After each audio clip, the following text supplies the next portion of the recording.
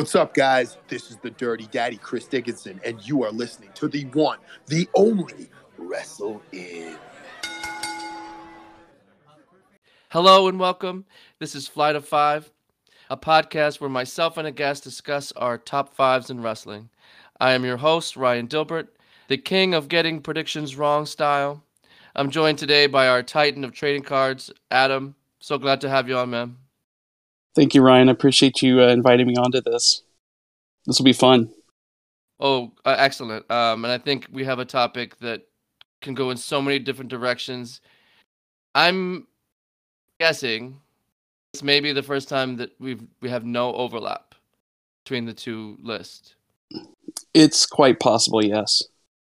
So we'll see if we make some history here, because there's just so many directions you could go, and I think, you know, our taste and what we watch are pretty different. So my blind spot may be something that you're better at, and vice versa.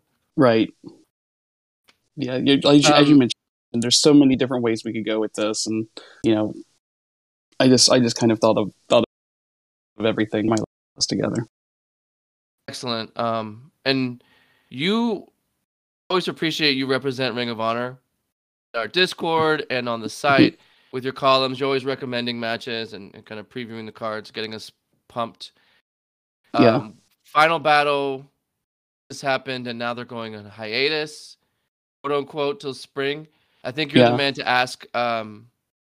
What do you think is going to happen? Are they really coming back, or are they coming back halfway? Any thoughts on that? So yeah, good question. Man, you're starting me off with the hard questions here. Sorry. So yeah, you're fine.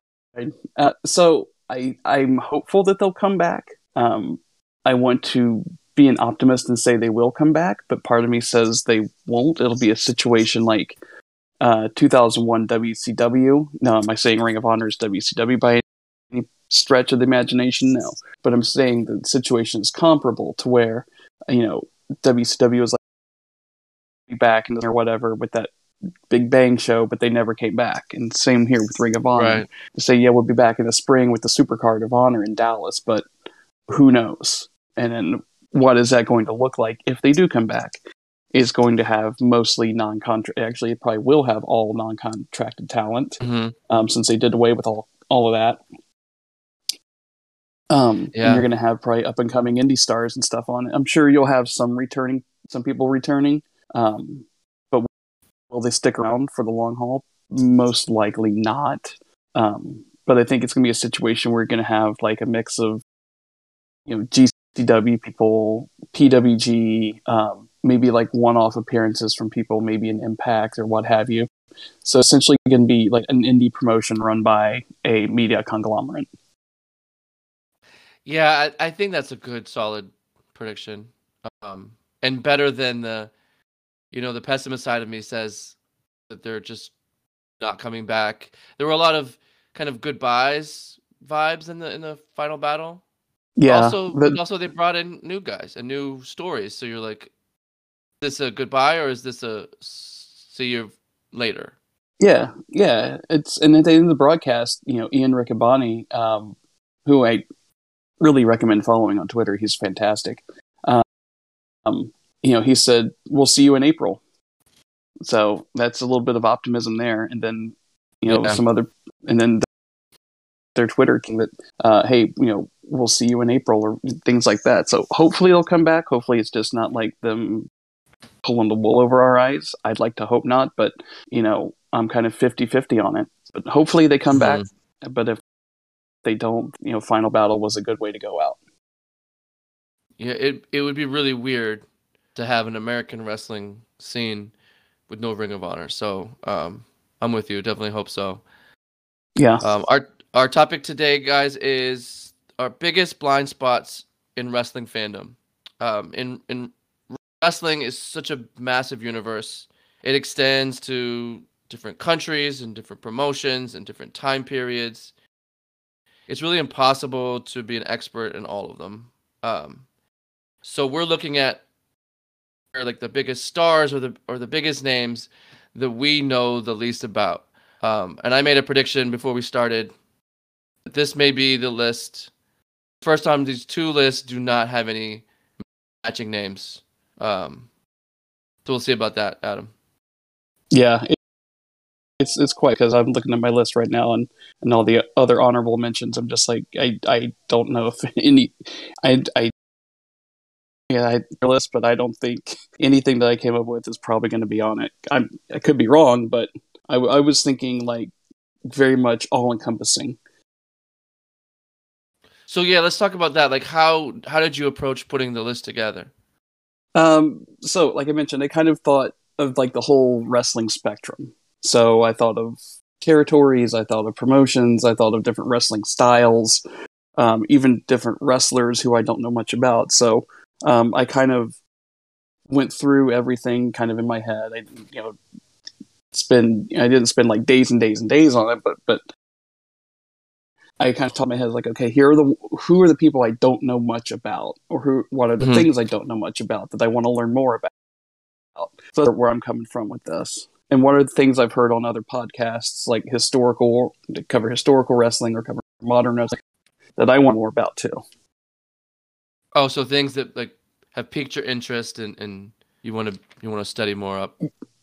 Yeah, exactly. So because there's a ton of stuff like in the world of wrestling that I don't know much about. So that's kind of how I approach this. It's like what topics do I want to learn more about? What do I kind of want to do? Where do I want to start diving in and researching some of this stuff? For sure. I mean, that's one of the things I love about wrestling. Like, you follow a promotion, you follow a certain thing, and then someone says, "Hey, have you checked out the Australian promotion?" And you're like, "No." And then you could jump into that world, and then you're there, and you see a wrestler you don't know, and then you can learn about them, and there's no end to it. Whereas something like, I don't think of a comparable nerdom, but like some things are finite. Like there's only these many movies made, or there's only these many books made, but there's no limit in wrestling. Like you could go back decades, you could go some really obscure indie promotion, or anywhere across the world. And I kind of think of like researching wrestling. I kind of compare that to researching baseball history. So I'm a big baseball fan. So at one point I was a member of SABR, which is the Society of American Baseball Research. So, and they get really, really, really in the weeds on stuff. Okay. So they go back all the way to beginnings of like the 1800s, players in the 1800s. They get in the weeds. They get independent baseball, all kinds of stuff. So I kind of compare researching wrestling to that. But researching wrestling is much harder, it seems, to find information and newspaper clippings on the further back you go, because not a lot. That's right. Yeah. It wasn't covered a lot, so it was baseball was more of a mainstream sport, whereas wrestling was kind of more of a fringe thing. Well, I kind of compare it to that. It's like if there's something I want to research or dig up, I have to start looking at newspaper sites and things like that. So it's kind of why, in terms of like researching wrestling, I kind of use that SABR approach to it. And awesome. when I was with SABR, I was published 2 articles for them, so that was fun. But it was like, okay, yeah, this, do I really want to spend all day and night researching stuff for SABR? No. But was it fun? Yeah. But I'm more interested in wrestling and researching wrestling history and kind of learning things about that. Well, maybe we might be able to help each other out a little bit, depending on where our spots lie. My first kind of draft of the list was basically 5 luchadors, because I think that's probably my biggest weak spot, especially older lucha, like before the 80s. So then I thought that's not a great discussion to just list off luchadors. Right. So then I sort of made 5 guys who represent eras or regions that are blind spots. So sort of like the reps, the guys who carry the torch for those. And then I only had 1 honorable mention. Did you have any honorable mentions? I did, and I'll say this before I get into them. You mentioned you were doing. I mentioned I looked at the like entire spectrum. So my list is kind of varied. It'll have, wrestlers. It'll have some promotions, it'll have some territories, and it might have, you know, a style or two of wrestling on it. So, but Okay. mentions. So I wanted to say that to preface my honorable mentions, because my honorable mentions are Southeastern and Continental Wrestling. So basically the Knoxville territory from like the 70s and 80s. I know very little about that. All I know is like Ron Fuller ran it and Les Thatcher was part of it. That's about all I know about it. About it. I just want to know more about it. You know, I don't know the major angles. I don't know who some of the major players were, things like that. So that's something I definitely want to dive more into and try to find. I'm sure there's footage on YouTube somewhere. I just haven't had to start digging into it. Yeah, I don't think WWE Network did when they were the real network. They didn't have any of that, did they? No, I don't think they do either. I don't think they bought any of that. So I'm pretty sure it's on some of that stuff's on YouTube. I just haven't had a chance to go digging for it. But like I said, it's something I want to put it in order yourself and figure it out yourself. It's a little tougher than, you know, the network had a lot of WCCW on there and things. Yeah. It was so easy to just pop in, but it sounds like you're going to have to build your own library there. Yeah. And then another one was All Japan after the Noah split. Oh, I see. Yeah. Yeah. So I know about All Japan, the Four Pillars of Heaven, and all that sort of. Once Noah split off from them, I'm like, they just kind of went. For me, they just kind of went poof. It's like I have no idea what happened in all from then up until pretty much now. So they were pretty much. Have you then watched a lot of the early Noah then when Kobashi and Masawa were there? Yeah, that's kind of what got me into Japanese wrestling was Noah. So, but Great yeah, start. but and I know about the Noah. I know about how Noah split off from All Japan and all that sort of thing. But what happened to All Japan afterwards? I have no clue. That's something I wanted to find out. There's definitely some good stuff. And then, yeah, but trying to like find out what it is and sift through all of it. It's just going to be, you know, that's like 20 years of matches and tapes and stuff. But yeah, definitely something I want to try to find out who some of the stars were back then. I know Joe Doring, was the top guys back then or in that time frame too, I think, wasn't he? So later on, like more recently. Yeah. Before his body kind of broke down. Yeah, because he's an Impact now, so I'm like, oh yeah, I recognize that name. So, then the last option I have is the original Sheik. So I've heard so much about him. He's such a mystery in terms of wrestling because he always kept kayfabe. But I definitely want to learn more about him as a person. And there is actually a book coming out on the Sheik in the spring. So I definitely on my radar to get and read through. So, yeah. So I'm looking forward to that when it comes out. So what about you? Do you like that style he sort of made famous with the forks in the cut people's head open and all that?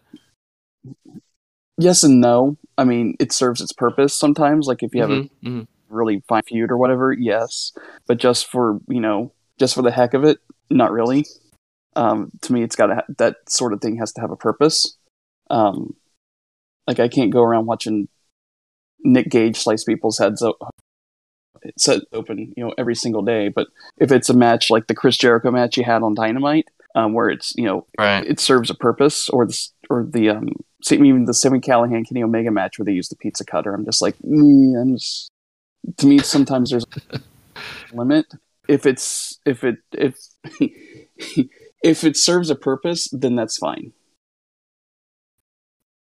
Yeah, and I think when the Sheik did it,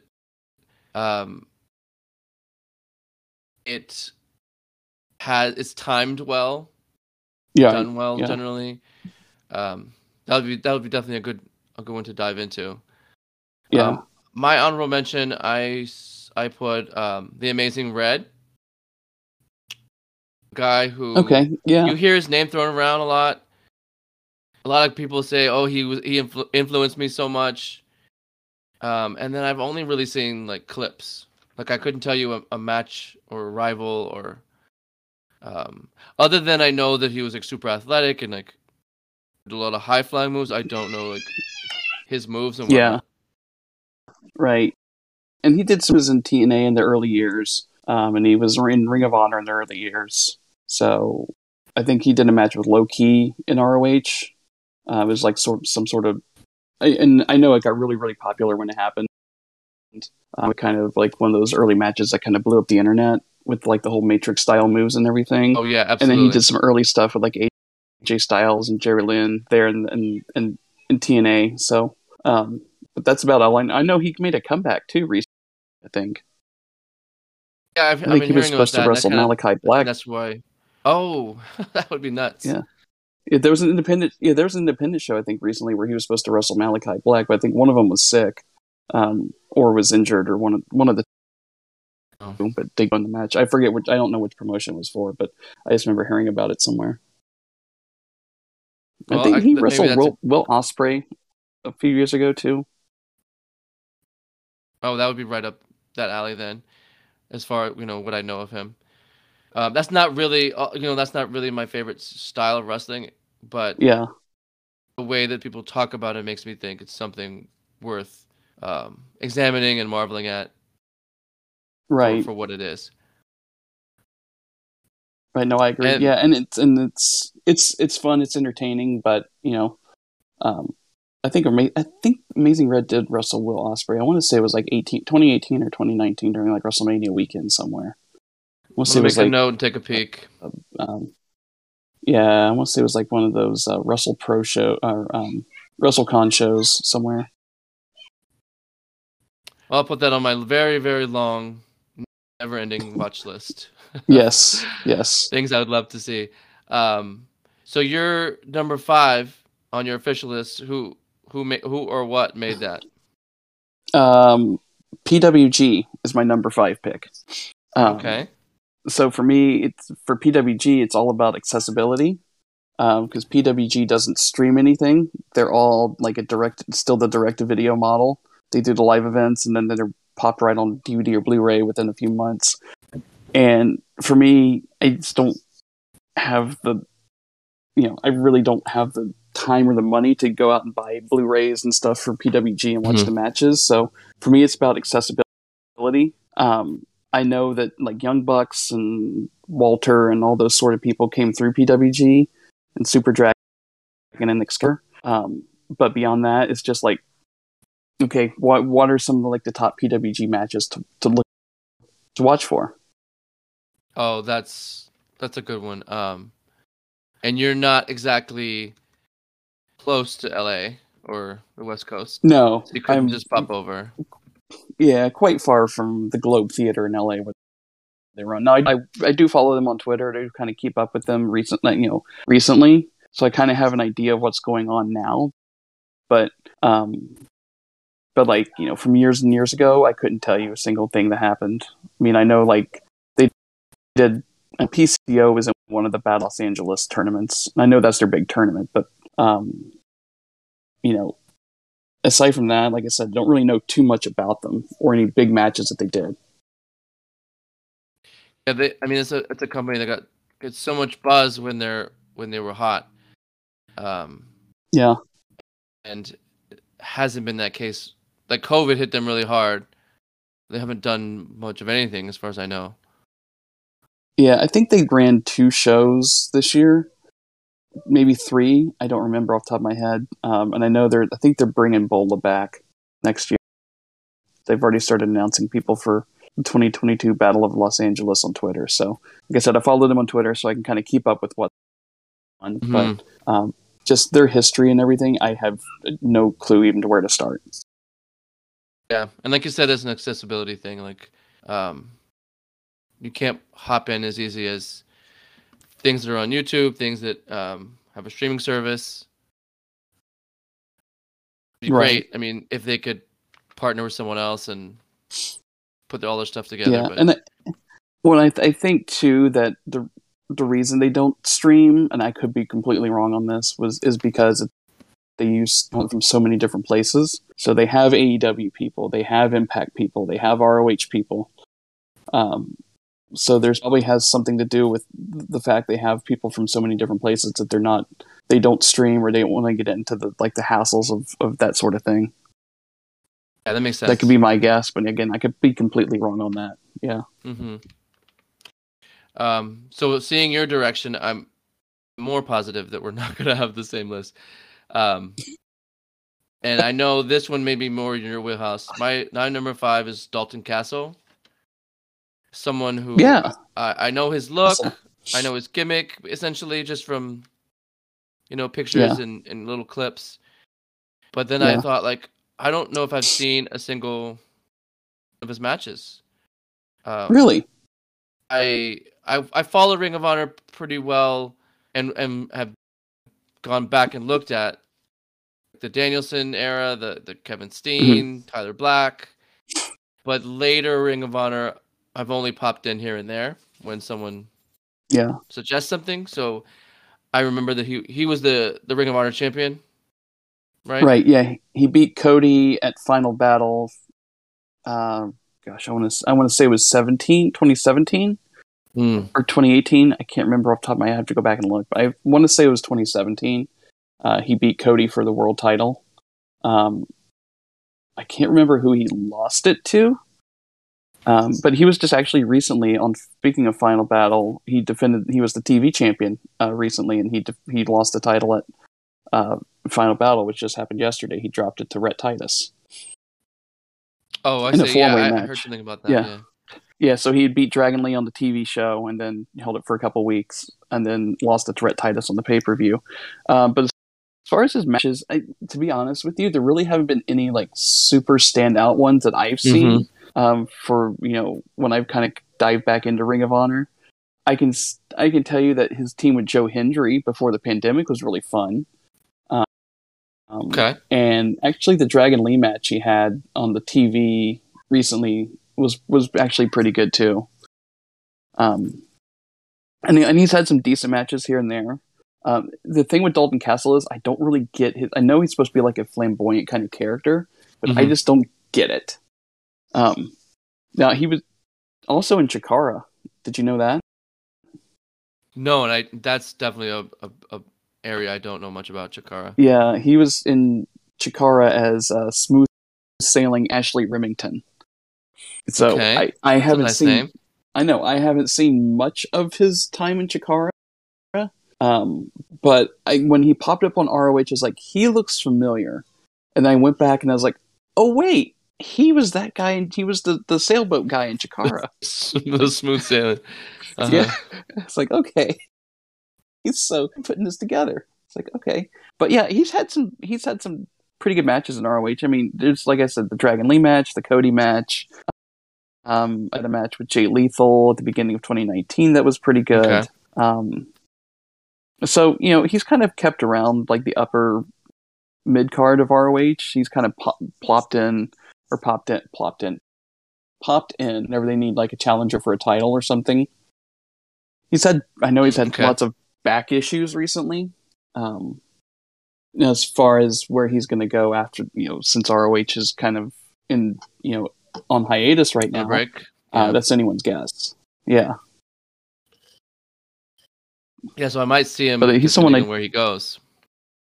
Yeah, he could. He might do some indies. He might pop up, in maybe an Impact or someplace like that. I don't know, but I mean, there's, like I said, there's a few matches he's done in ROH. I would definitely seek out. Okay.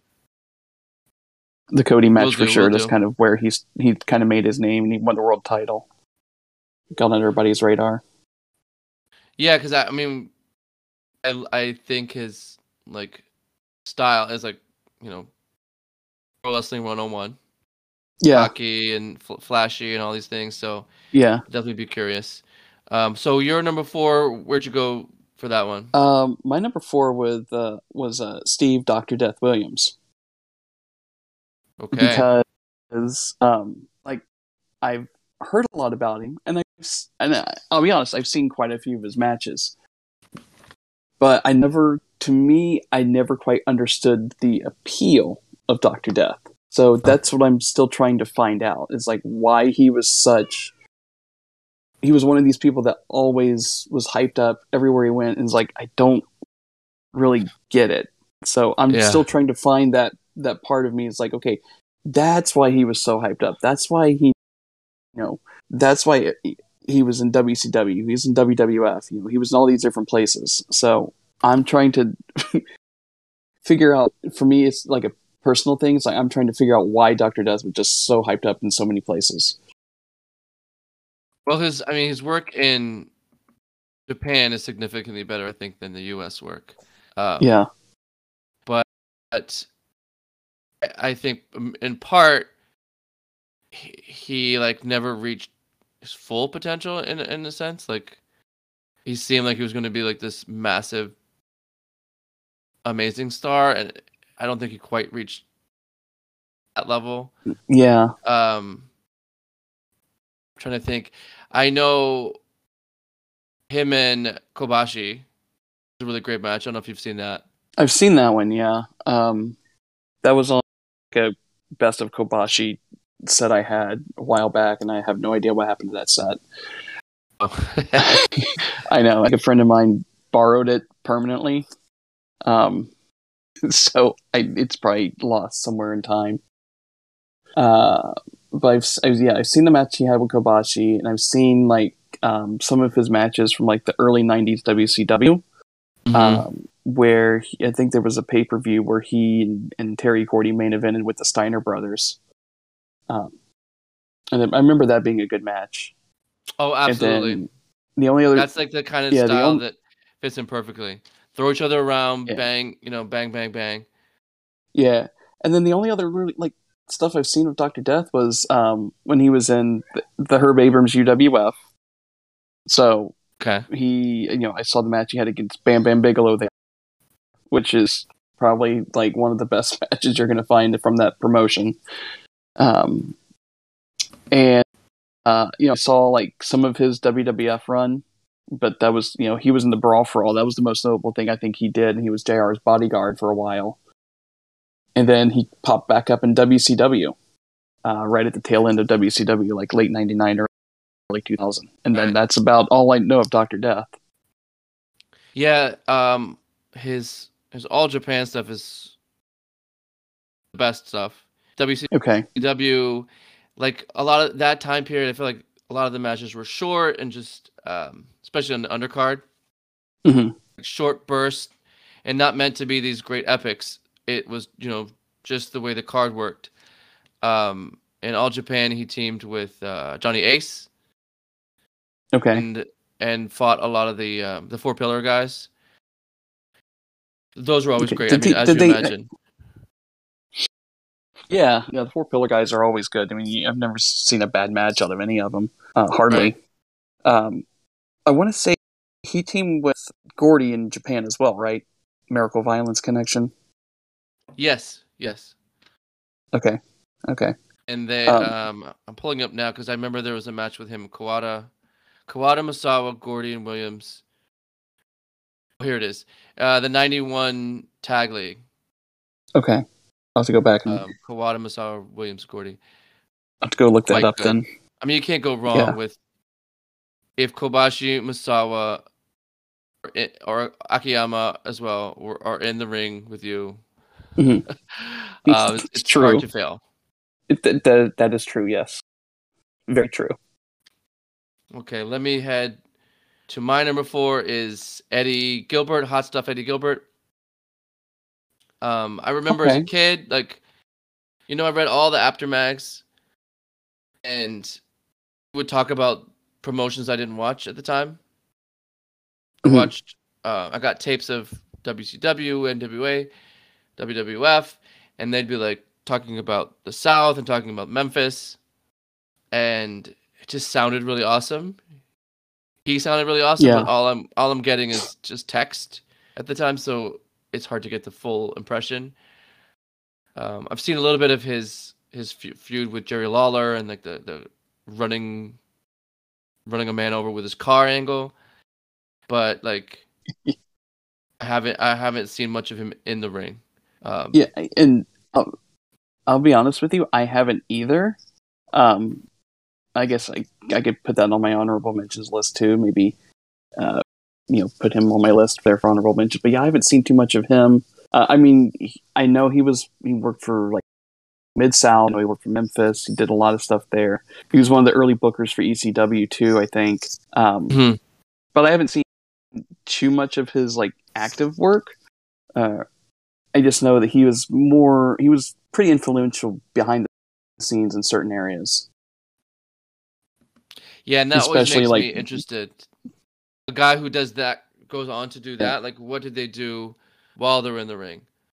Right. And see how that influence comes from that side too. Right, and then I could be wrong on this, but I believe like pre ECW, before ECW started, there was this promotion called Tri-State Wrestling. It was run by a guy named Joel Goodhart, and I think Eddie Gilbert was the booker, or if he wasn't the booker for it, he had a hand in the creative for it. So, and that's kind of where ECW blossomed from, was that Tri-State Wrestling. And I think Eddie Gilbert and Todd Gordon, I think, kind of helped get ECW going. And then there was this whole issue with like Eddie, Todd Gordon, and then Paul Heyman was brought in, and then they were off to the races. Yeah, and I caught up with ECW sort of later, the Paul Heyman years. So right, less. And then fun fact: Eddie Gilbert's brother was actually in the 1996 Royal Rumble. What's I know his that name? has nothing to do with Eddie Doug Gilbert. Oh, Doug. Yeah. Okay. Yeah. Blanked out there. Okay, excellent. So sorry. Go ahead.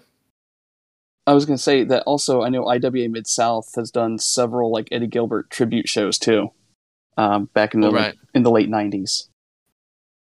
I think those were some like the first big indie shows, I think, from IWA Mid-South, or just some of the big indie shows in general, where they brought people in from all these different promotions and territories and did a tribute show to Eddie Gilbert.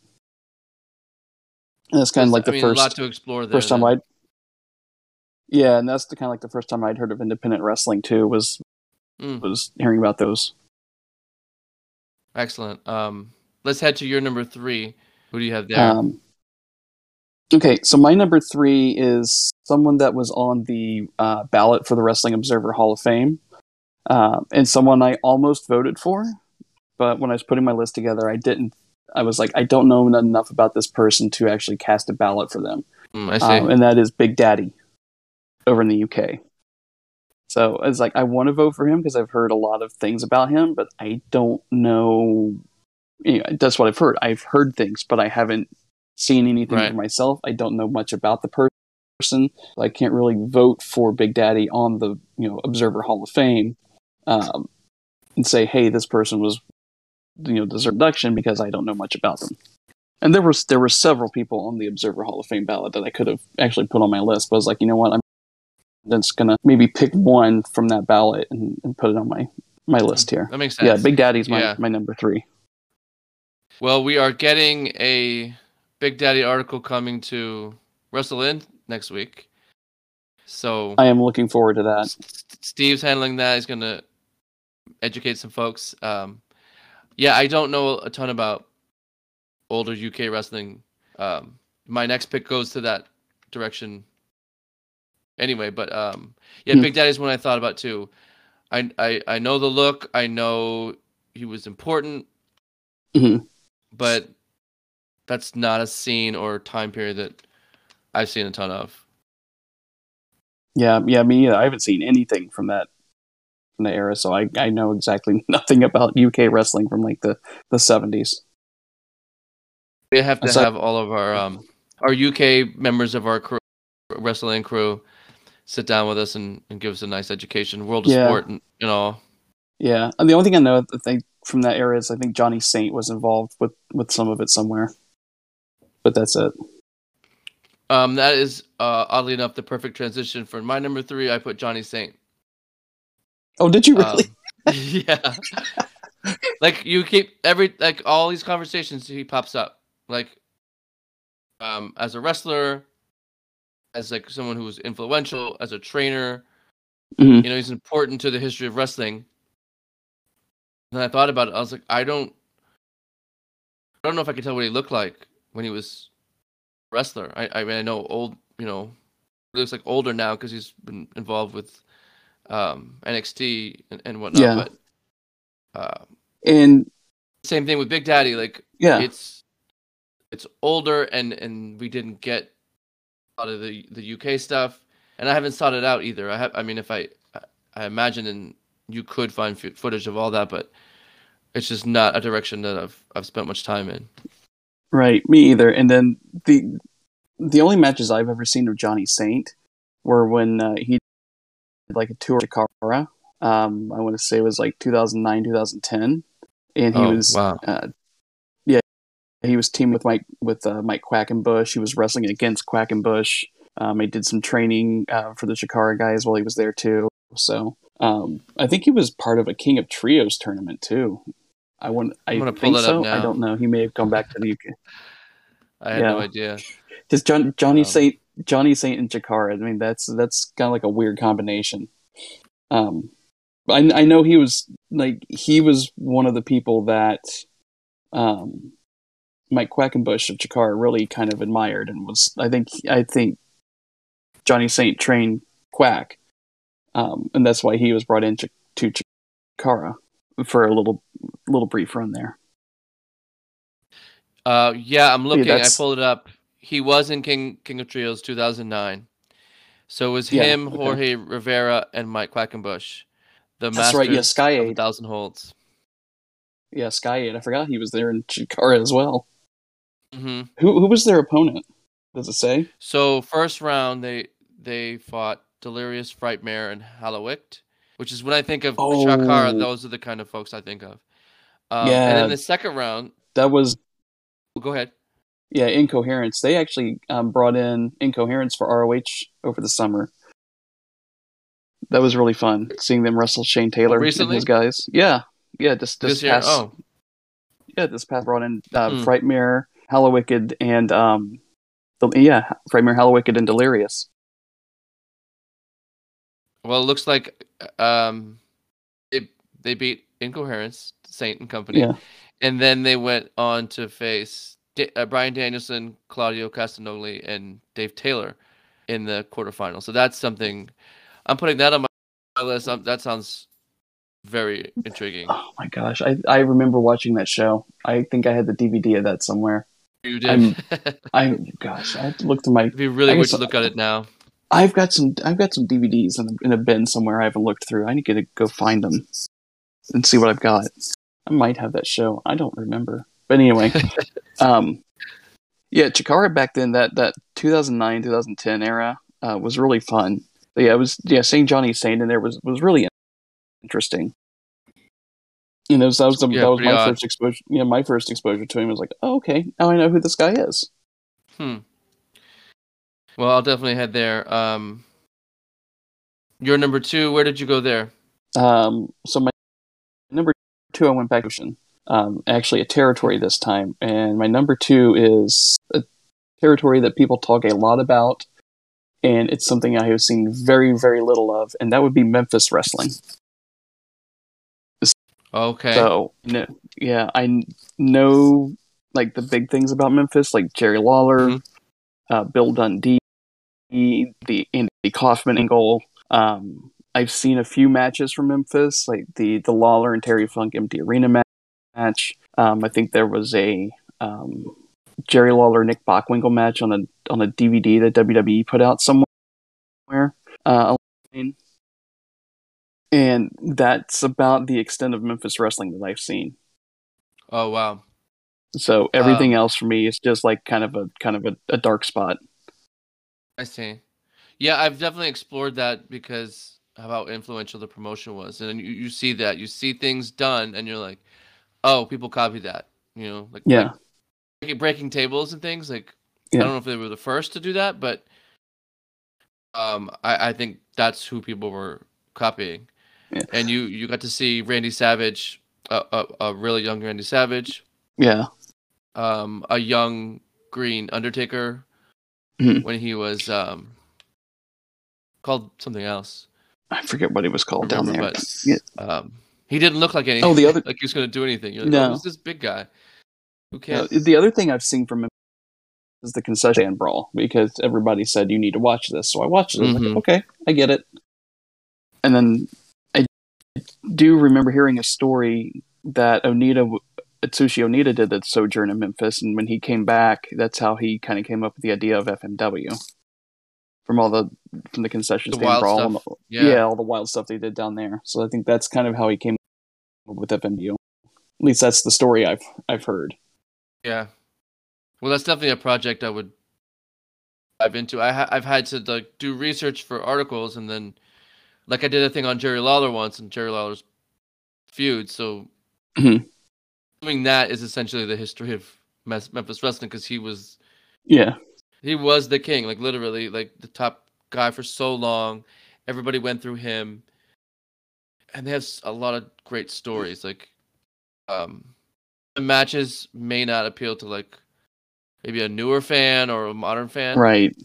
Not work rate in the same way, but they're really great stories in the ring, and great stories to get to those matches, right? So, and then the other Memphis is the video library, because I'm very curious about all these old territory promotions and who owns the video libraries to what promotions. I know WWE has Mid-South and World Class and Florida, or some of Stampede and all that sort of thing. But places like Memphis and Southeastern, like I mentioned earlier, and all these other little kind of random territories is where did who owns the footage for those places? I've read and heard conflicting things over the years, who owns the Memphis library. This person owned part of it. This person owns part of it. Jerry Lawler has some of it. Jimmy Hart's got some. Jerry Jarrett's got a little bit. This, that, and the other thing. So to me, that's something I'd be curious about. Is who actually owns all of that footage, right? And, where is it, and how does one get a hold of it, or get it out there for mass consumption? I think I've also some best of Miss compilations on Amazon Prime, which is really weird. So if you have Prime Video, if you just search wrestling, and these random best of Memphis wrestling compilations come up, and this is interesting. So I'll just add to my watch list and eventually get around to it. Yeah, for sure. It would be really great if someone did. Oh, go ahead. Sorry. No, you're going to say that's Memphis is just one of those territories I know absolutely next to zero about, aside from some of the major things. Yeah. I was just saying it would be nice to have someone kind of put the stories in order, and then here is the Austin Idol, Jerry Lawler history, and you just get that collection, and go one by one. So we need to find out be very convenient. Who owns the rights, so we can talk to him. Yeah. get it situated, get it out there. So maybe WrestleIn can buy the Memphis library. Yeah. Just another 10,000 more patrons, and we'll be there. That's right. I sort of did a promotion for number 2 in your direction, but I put someone who represents that promotion for me in Carlos Colon. The whole Puerto Rican side of wrestling history. I know, I kind of know the style. I've seen some stuff here and there, and it's brutal. There's blood and all this stuff, but I don't know if I've seen a Carlos Colon match. Obviously, his kids are more accessible. They were in WWE, and you see all that, and that whole family's talked up. But the whole Puerto Rican scene sounded so hot at its peak, and so interesting.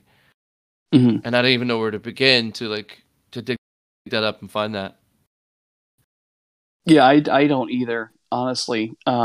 My first exposure to Carlos Colon was when he had a cameo in the 1993 Royal Rumble.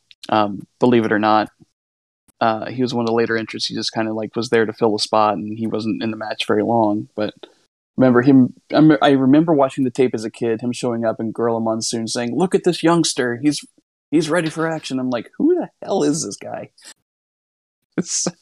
And then weird days. Yeah.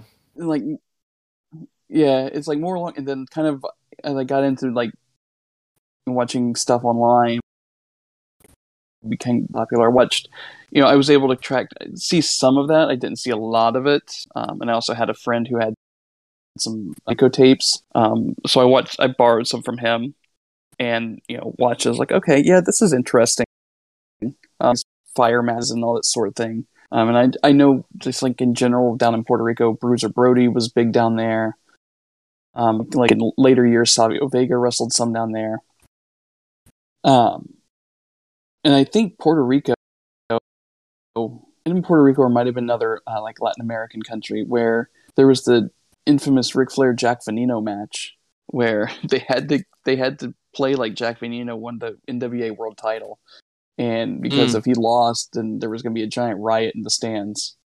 And that story is detailed really, in Flair's book, so it was like a whole chapter devoted to it. It's such a crazy situation that happened down there. But back to Carlos Colon, like you said, his kids are very accessible in terms of media, and trying to find footage on, and like Primo and Epico and Carlito. But yeah, just Carlos Colon's one of those people, like you said, it just kind of, who is he? Yeah, and a Hall of Famer, and like all the Hall of Fames. Veneno, you mentioned him. He's from the Dominican Republic. Dominican. But Thank you. Yes. I think the Caribbean scene in general is something that a lot of fans don't know. I grew up in the Cayman Islands. We, our history in school is very Caribbean based, but like, so I feel like I should know the wrestling history down there, but it is not. Definitely not my wheelhouse. And kind of speaking of the Caribbean, another place that I've heard has an interesting wrestling history is the Bahamas. Just like wild crowds in general down there from like the 70s and 80s, just people going insane. So I think I heard a story one time of Ron Fuller. He told Wrestling in the Bahamas. I don't remember the exact details, but that's kind of where it's like, oh wait, there was wrestling in the Bahamas. Like this sounds very interesting. I need to kind of dig more into this. Yeah, I find out some more stories from it. Because a lot of the islands are too small to really have a scene. Like you can't, I grew up in Cayman. It's like, probably like 50,000 people. You're not gonna have a territory survive. But the Bahamas much bigger, Puerto Rico much bigger, and Dominican as well. So you can and they have had some thriving promotions. Interesting. Yeah. Okay, we're already like it's in Carlos. Yeah, go ahead. No, you're fine. On each other. We're already at 1. I was just saying, I'm kind of surprised. Gone through 4 of each of our lists, and we're already at your 1. It's been a fun conversation. And I can say probably for sure with this number 1 pick, our lists may not overlap. But I'm just going in general with my number 1 pick. And it kind of feeds off what we were just talking about. It's like the Caribbean and Latin America and all that. And that would be Lucha for me, is my number 1 blind spot in wrestling. I've seen some Lucha. Like I think everyone's seen the AAA World When Worlds Collide show that had the Eddie Guerrero Art Bar. Oh, right. I think everybody's seen that cage show. Match. Yeah, the Paraguayo Conan cage match. I think pretty much every wrestling fan has seen that show because it's so easily accessible, and the full show is up on YouTube. But beyond that, I mean, I've seen bits of Lucha like here and there. I've seen like maybe like a match or 2 from a Triple Mania, and then maybe a match or 2 from like a CMLL show. And I know the major promotions down there. I know AAA. I've heard of AAA, I've heard of CMLL. I know Bandito has an independent lucha promotion down there. They just did a show over the summer that I have saved on YouTube, and I just need to watch it. But beyond that, like, I have no knowledge of lucha aside from like what people have talked up, and some of the big names like and Mil Mascaras and things like that. And the luchadors from Monday Nitro. Oh, I see. Yeah. You got a sampling. Have you seen any of the like CMLL New Japan like cross promotion shows? They used to do like one a year. They bring some luchadors in. I haven't seen any of those. Like I've seen some of the Ring of Honor CMLL shows from like 2019. When they brought in people, oh gosh, I'm gonna think of these people now. Caristico and Volador, and Barbaro Cavanario. Those are some of the people they brought in for like a tour in fall of 2019. And they talked up the history between like Matt Taven and Volador Jr. on commentary. So they did a title match between Matt Taven and Volador Jr. an ROH title match. And I know Roosh and Dragon Lee came from CMLL too. So, and they talked up some of the history. And for the Matt Taven and Roosh world title match in the fall of 19, they talked up some of the history between the two, like the hair match and things like that down there. Right. So, and then you made me think of like recent Ring of Honor has definitely borrowed from Mexico just because WWE was raiding all of the talent. Every independent American, anybody with a pulse, like was being hoarded. So then saw Roosh, you saw Bandito. They had to go to Mexico, so you can access it that way. But I'm definitely with you on the lucha. Like my number one is Mil Mascaras. I tried to pick like the most famous, who I knew the least about. Sort of an overlap there.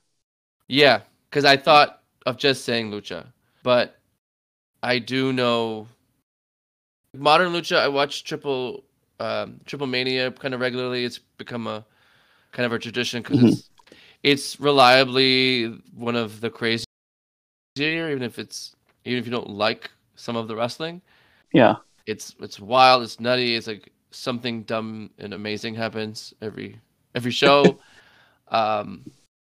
Like in Texas, you walk around, like the influence of older lucha libre is everywhere. You have shops that have like masks. You have murals on a taco place. El Santo and Mil Mascaras and Blue Demon, like you see that merch everywhere. Even though it wrestled like half a century ago. So it feels a little weird not to know more, but like I think really that's like a majority of wrestling fans. Their blind spot is lucha. When you see list of like the best ever or favorites and this and that, it's usually like Japan and America dominate those lists. And then you're like, I know that there's some Mexican stuff should be there, but most people are not up on it. Right. And I think too I think it's kind of going back to PWG. It's a matter of accessibility for a lot of people because some of it's on YouTube, yes, but some of it, like some of the old classic stuff, you may not know where to find it. I know if you on Twitter, there's at Lucha Blog, he's kind of put together like a Google Drive of like some of the biggest matches and some of the biggest recently. So that might be a place to start for some people. But yeah, I mean, if you see somebody like kind of going back and using the Ring of Honor example, like when I was watching those shows, they brought in the CMLL guys. I was like, okay, these guys look interesting. I kind of want to go back and watch some more of their matches, but where do I go to find them? Like CMLL, I don't really think has a YouTube channel, and if they do, I don't know if they put full shows on there. Do they put full matches? It's just clips. I was like, I have no idea where to dive into this crazy world of lucha. Yeah, I same here. And then some of the stuff you do find is like really low quality. Like the older stuff it's just like a fan cam or like, like really bad footage. Yeah. And it's harder to get into it. Some grainy, like, VHS I feel like recorder. Right. I feel like someone needs to like send the bat signal up for Mike Tenay, because he was like always the lucha expert on Monday Nitro, and be like, "Hey, come educate us about lucha. Tell us everything." Yeah, maybe Kieran will have him on for a drink at the end. Yeah, there you go. But there are people, like you said, on Twitter who kind of represent that world. Like Cubs fan is always right, always promoting it and like trying to keep that like connection to lucha from the US to there. So and some of the major news sites do like post wrestling. All of them they cover the major lucha shows. They cover Triple Mania, and those accompanying shows. Like I think there's just like a Triple Mania show a week or so ago as we record this for the vacant Mega title. And they cover I mean I didn't watch it. I heard about it. I kind of went back and read the results and everything because I was curious, like, okay, who's going to win this vacant title? And I know there was the FTR and Lucha Brothers match on it. So those were the two things I wanted to find out who won. But for me, like lucha, I first saw luchadors on Monday Nitro. WWF kind of got into the lucha thing. They had a AAA showcase match at the '97 Rumble. It was I know Paraguayo was in the match. Hector Garza and Kinect were all in the match. I can't remember who some of the other particulars were, but it was only like an 8 or 10 minute match. Yeah. So I remember that, and then WWF started the Super Astros show, which I never saw, but I remember them bringing in people like Super Crazy and things like that for that show. And then they tried the light heavyweight tournament. But WCW, I mean, they were the ones who kind of introduced me to like some of the luchadors, like Psychosis and La Parka. The cruiserweights, Rey Mysterio, Super Calo, El Dandy, people like that. Okay, I'm pulling it up now. I see the '97 Lucha like showcase. It had Hector Garza, El Canek, Periagallo versus Heavy Metal, Jerry Estrada, and Fuera Guerrera. That's right, yeah. It's just a different world. Vince is so shut off now. Like he brought in Mil Mascaras, he brought in Carlos Colon for the Royal Rumble. Like he just doesn't happen. No, and anymore. There's not that overlap. And if you look at that '97 Rumble, if you look at the list of entrants in that Rumble match, there's like 8 or 10 AAA guys in that match. There's like Latin Lover, Pierre Roth. I think there were a few others. Oh, that's when Mil Mascaras was there. Yeah, I thought Mil it was Mascaras. earlier. '97. I guess I'm just old because it felt like a longer time ago. But like, that was just that show's that's just a really weird show. That '97 Rumble.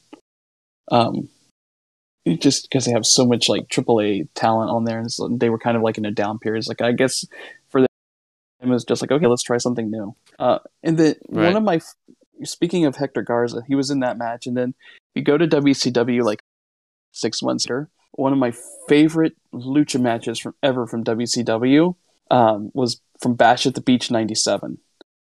That I've seen that match hundreds of times, and that match never gets old to me. Gosh, who was in that match? You can probably look it up. I don't know if you. I am. You can look it up real quick. Okay, I'm always Bash at in the Bash age at the of Beach internet. '97. Excellent. Here it is. Okay. Juice, Hector Garza, Juice, Lismark Jr. They were against La Parka, Psychosis, Villano 4. Yeah. Okay. Yeah, that's I don't remember that at all. That is a fantastic match. But that's one I would definitely recommend. Like anybody, that's probably a good jumping off point for Lucha. Now that we think about it, You get 6 see that guys match. to expose yourself to. Yeah, and then like the referee in the match is Mark Curtis, Brian Hildebrand, and his reactions to things in that match just make it that much better. Like his facial reactions when people are just diving all over the place, he's just like in awe of these these wrestlers. And then Mike Tenay's on commentary, just like trying to explain everything in a nice civil manner, but yet there's chaos going on in front of him. It's completely crazy, but it's one of my favorite WCW Lucha matches ever. Excellent. It's definitely added to my list. I either don't remember or didn't see it, but no memory of that at all, which is kind of nuts to think about. Yeah.